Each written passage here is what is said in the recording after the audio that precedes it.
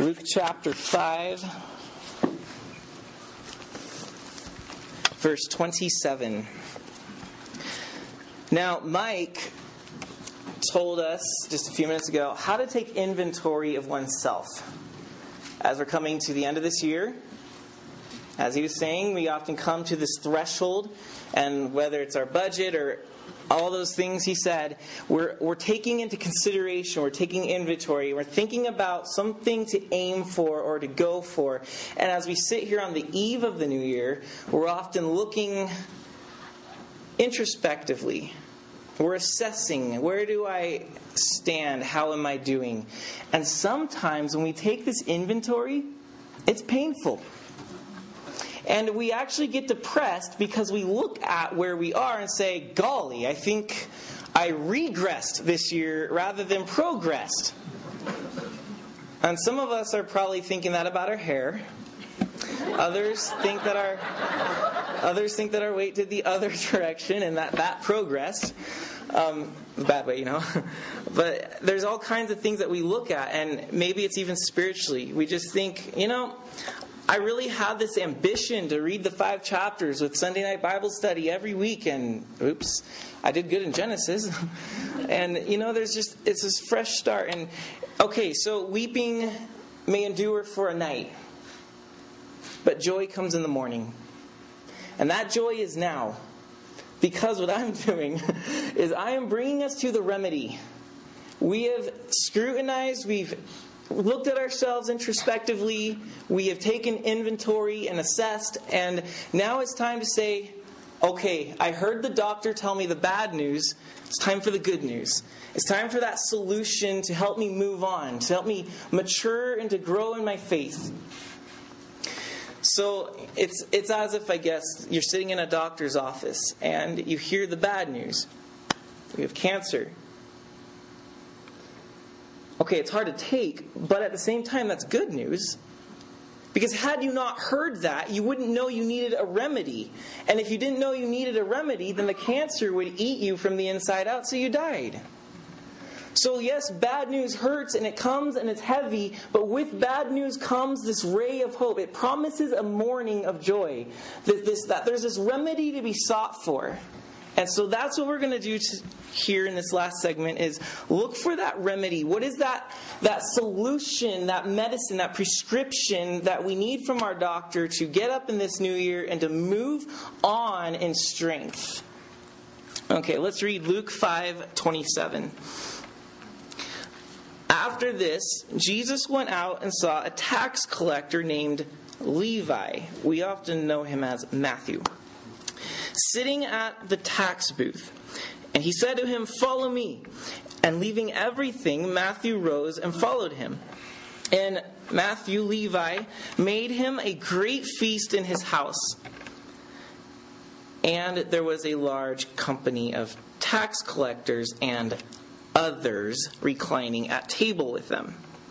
Well, as you would have it, the Pharisees and their scribes grumbled at Jesus' disciples, saying, "Why do you eat and drink with tax collectors and sinners?" And Jesus answered them, "Those who are well have no need of a physician, but those who are sick do. I have not come to call the righteous, but sinners to repentance."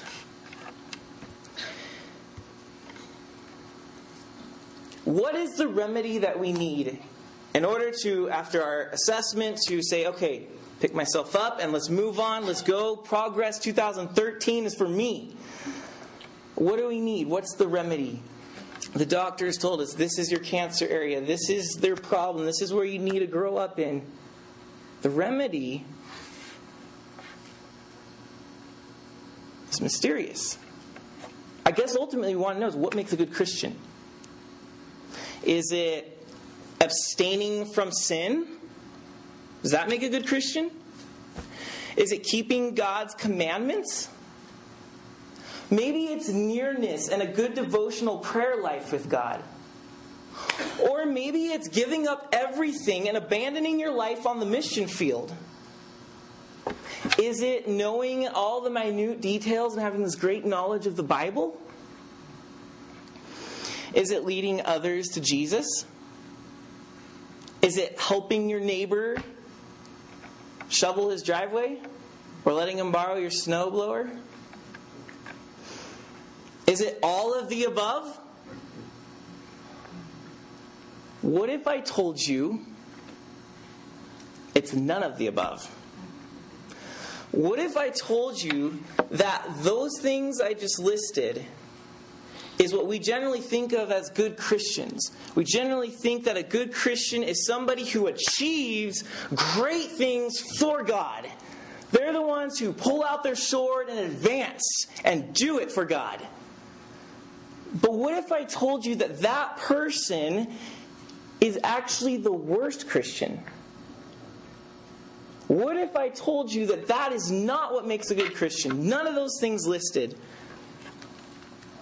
What if I told you that instead, a good Christian is not somebody who achieves great things for God, but rather someone who receives great things from God? This only makes sense, of course, if you stop imagining a little God.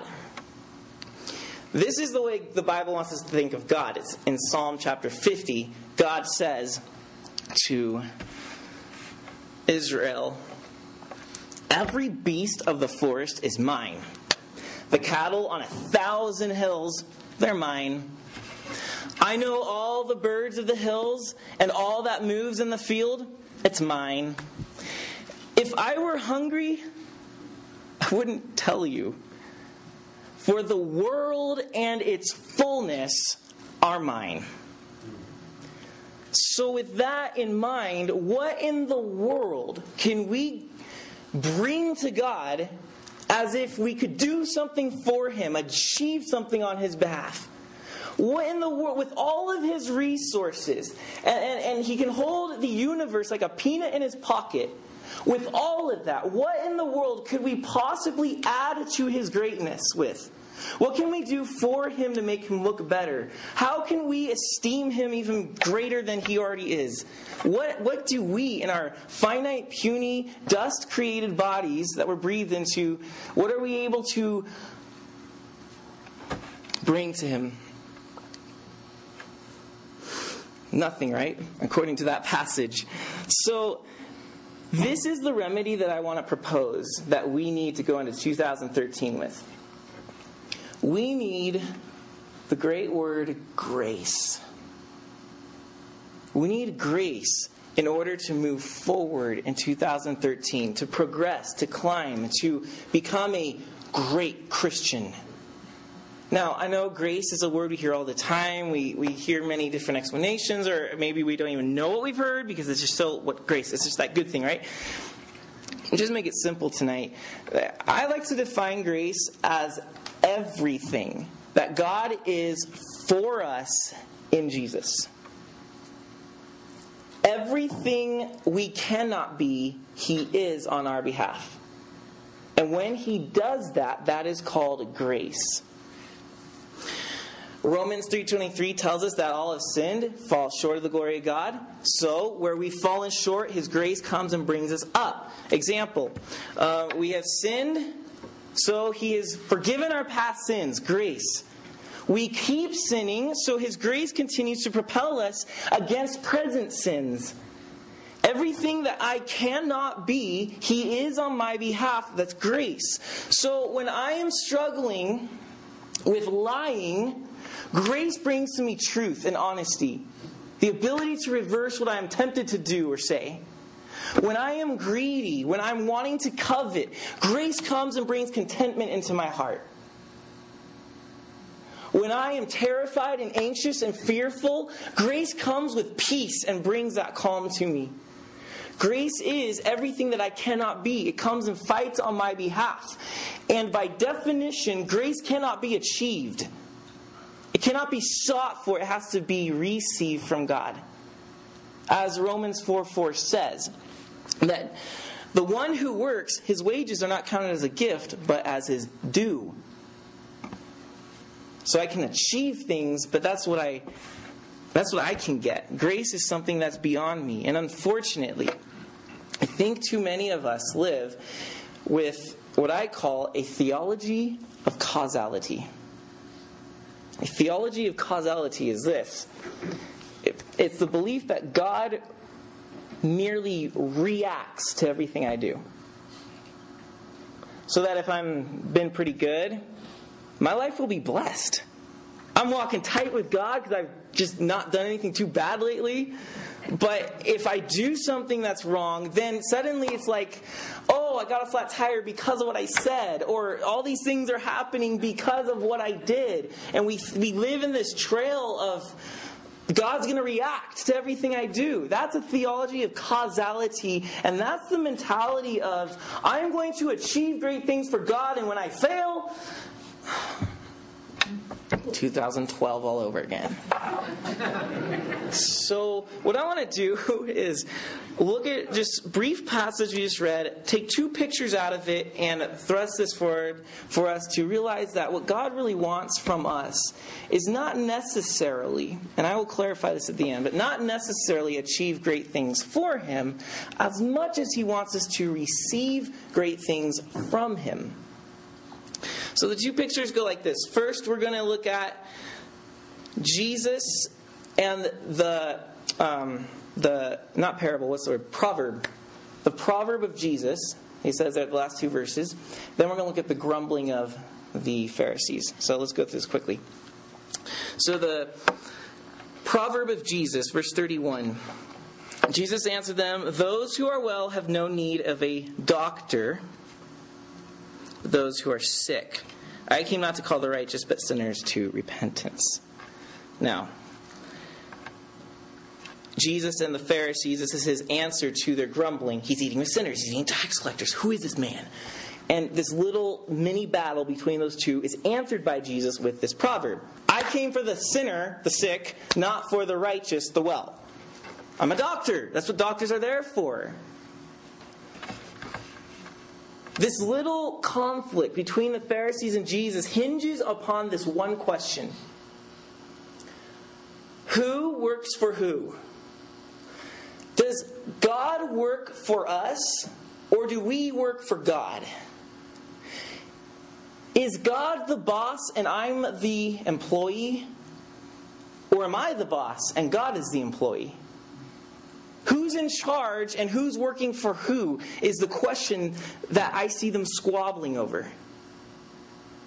Now, most of us would answer, well, duh. God's got everything. He's the boss. We're the workers. We were made in His image and we're here for Him and blah, blah, blah, blah. He's the boss. I'm the worker. But let me suggest to you that that mentality is actually the Pharisees' mentality. They're the ones who are looking at God and thinking, He's the boss. We have to work for Him. So let's achieve great things for Him. But Jesus is turning their mentality on its head. And He's telling them, no. You guys, Pharisees, man, we are the employers. God is actually working for us. You're like, come again? Is this belittling God? I don't think so, because if God was our boss and we were the workmen, what we would have to do is achieve a lot of things to get the job done for our boss because he said so. But when it's turned the other way around and I'm the boss and he's working for me, suddenly I'm not doing the achieving, he's doing the achieving. And I'm receiving and reaping the benefits from his work. So I'm in charge. Well, let's not think that we're belittling God here, because Jesus picks up the perfect analogy for this message. And that's where He says, I'm like a doctor who has come for the sick. Now, when you're sick and you go to the doctor, you're not telling him, listen, bud, I can do this. I want to achieve my wellness, so you just kind of stand by the side and cheer me on. You're coming to the doctor to receive something. You're saying, I can't do whatever's wrong with me. I can't achieve my wellness. I need you to achieve that for me. I need to receive something from you. Whether it's medicine, prescription, a remedy, some therapy, give it to me. You are putting that doctor to work on your behalf. And in so doing, you have not belittled the doctor in any way. Just because the doctor's working for you, it doesn't make the doctor less than you. Quite the opposite. When you come to somebody with need and say, I can only receive it from you, and you put them to work, you are actually exalting their ability and their resources as the only hope you have. And you're coming to them because they're worthy of receiving from. And so that is what Jesus is drawing to our attention, is that we're the sicklings, He's the doctor. We're the ones putting Him to work on our behalf. We can't achieve it, we can only receive it. So we're just looking to receive great things from Him. So when the sickling cannot heal himself, God is glorified. God is glorified not when we achieve something for Him, but when we receive something from Him. Because all the fullness of the earth is His. And He's bestowing it upon us. And as we receive it, we're making Him look big. But as we sit here and say, I'm going to achieve instead, I'm going to do great things for Him, it's making God look like this little tiny thing who's saying, help me, help me. Okay, church, let's muster up the forces. We have to help our puny God because He's in trouble.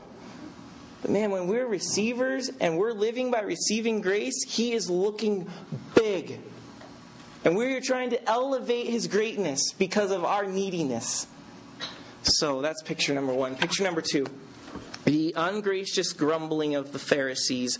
It says in verse 30 that the Pharisees and scribes grumbled. Here's Jesus eating with tax collectors who were, not to get into it, but they were hated and they were rebels. They were working for Rome, the hated empire. And it's kind of like, well, never mind, you're not all baseball fans, but when your favorite player goes and signs with the Yankees because he gets more money with them, it's like, oh, I hate that empire. That was the tax collectors. And they're sinners. Whoever the sinners are, they're the outcasts of Judaism. Pharisees don't hang out with them. They're the problem of Israel. So the Pharisees are doing their own thing, and they grumble, it says.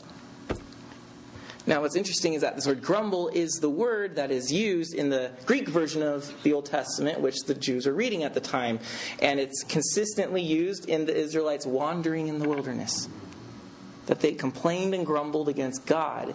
Now, that was often depicted, that grumbling was depicted as rebellion against God. It's like God's doing this, like, and God says, you're rebelling against me. And sometimes stuff would happen. Well, what Luke is cunningly doing, and he does this in Luke and Acts all the time, he's very sly and crafty in the way he portrays the opposition to Christianity. He subtly is throwing the Pharisees in the wilderness with the grumbling Israelites. The entire generation that rebelled against God and wandered into their own death circle, Luke is subtly pitting these Pharisees with them. He's saying, in opposing Jesus and His grace towards sinners and this doctor to the sickling mentality, you guys are standing against His purposes and you're not progressing, you're regressing. The Pharisees are relapsing. The remedy is there and they are not taking it. Their condition's getting worse and worse and worse because of their mentality of, let us achieve great things for God. They were refusing to receive.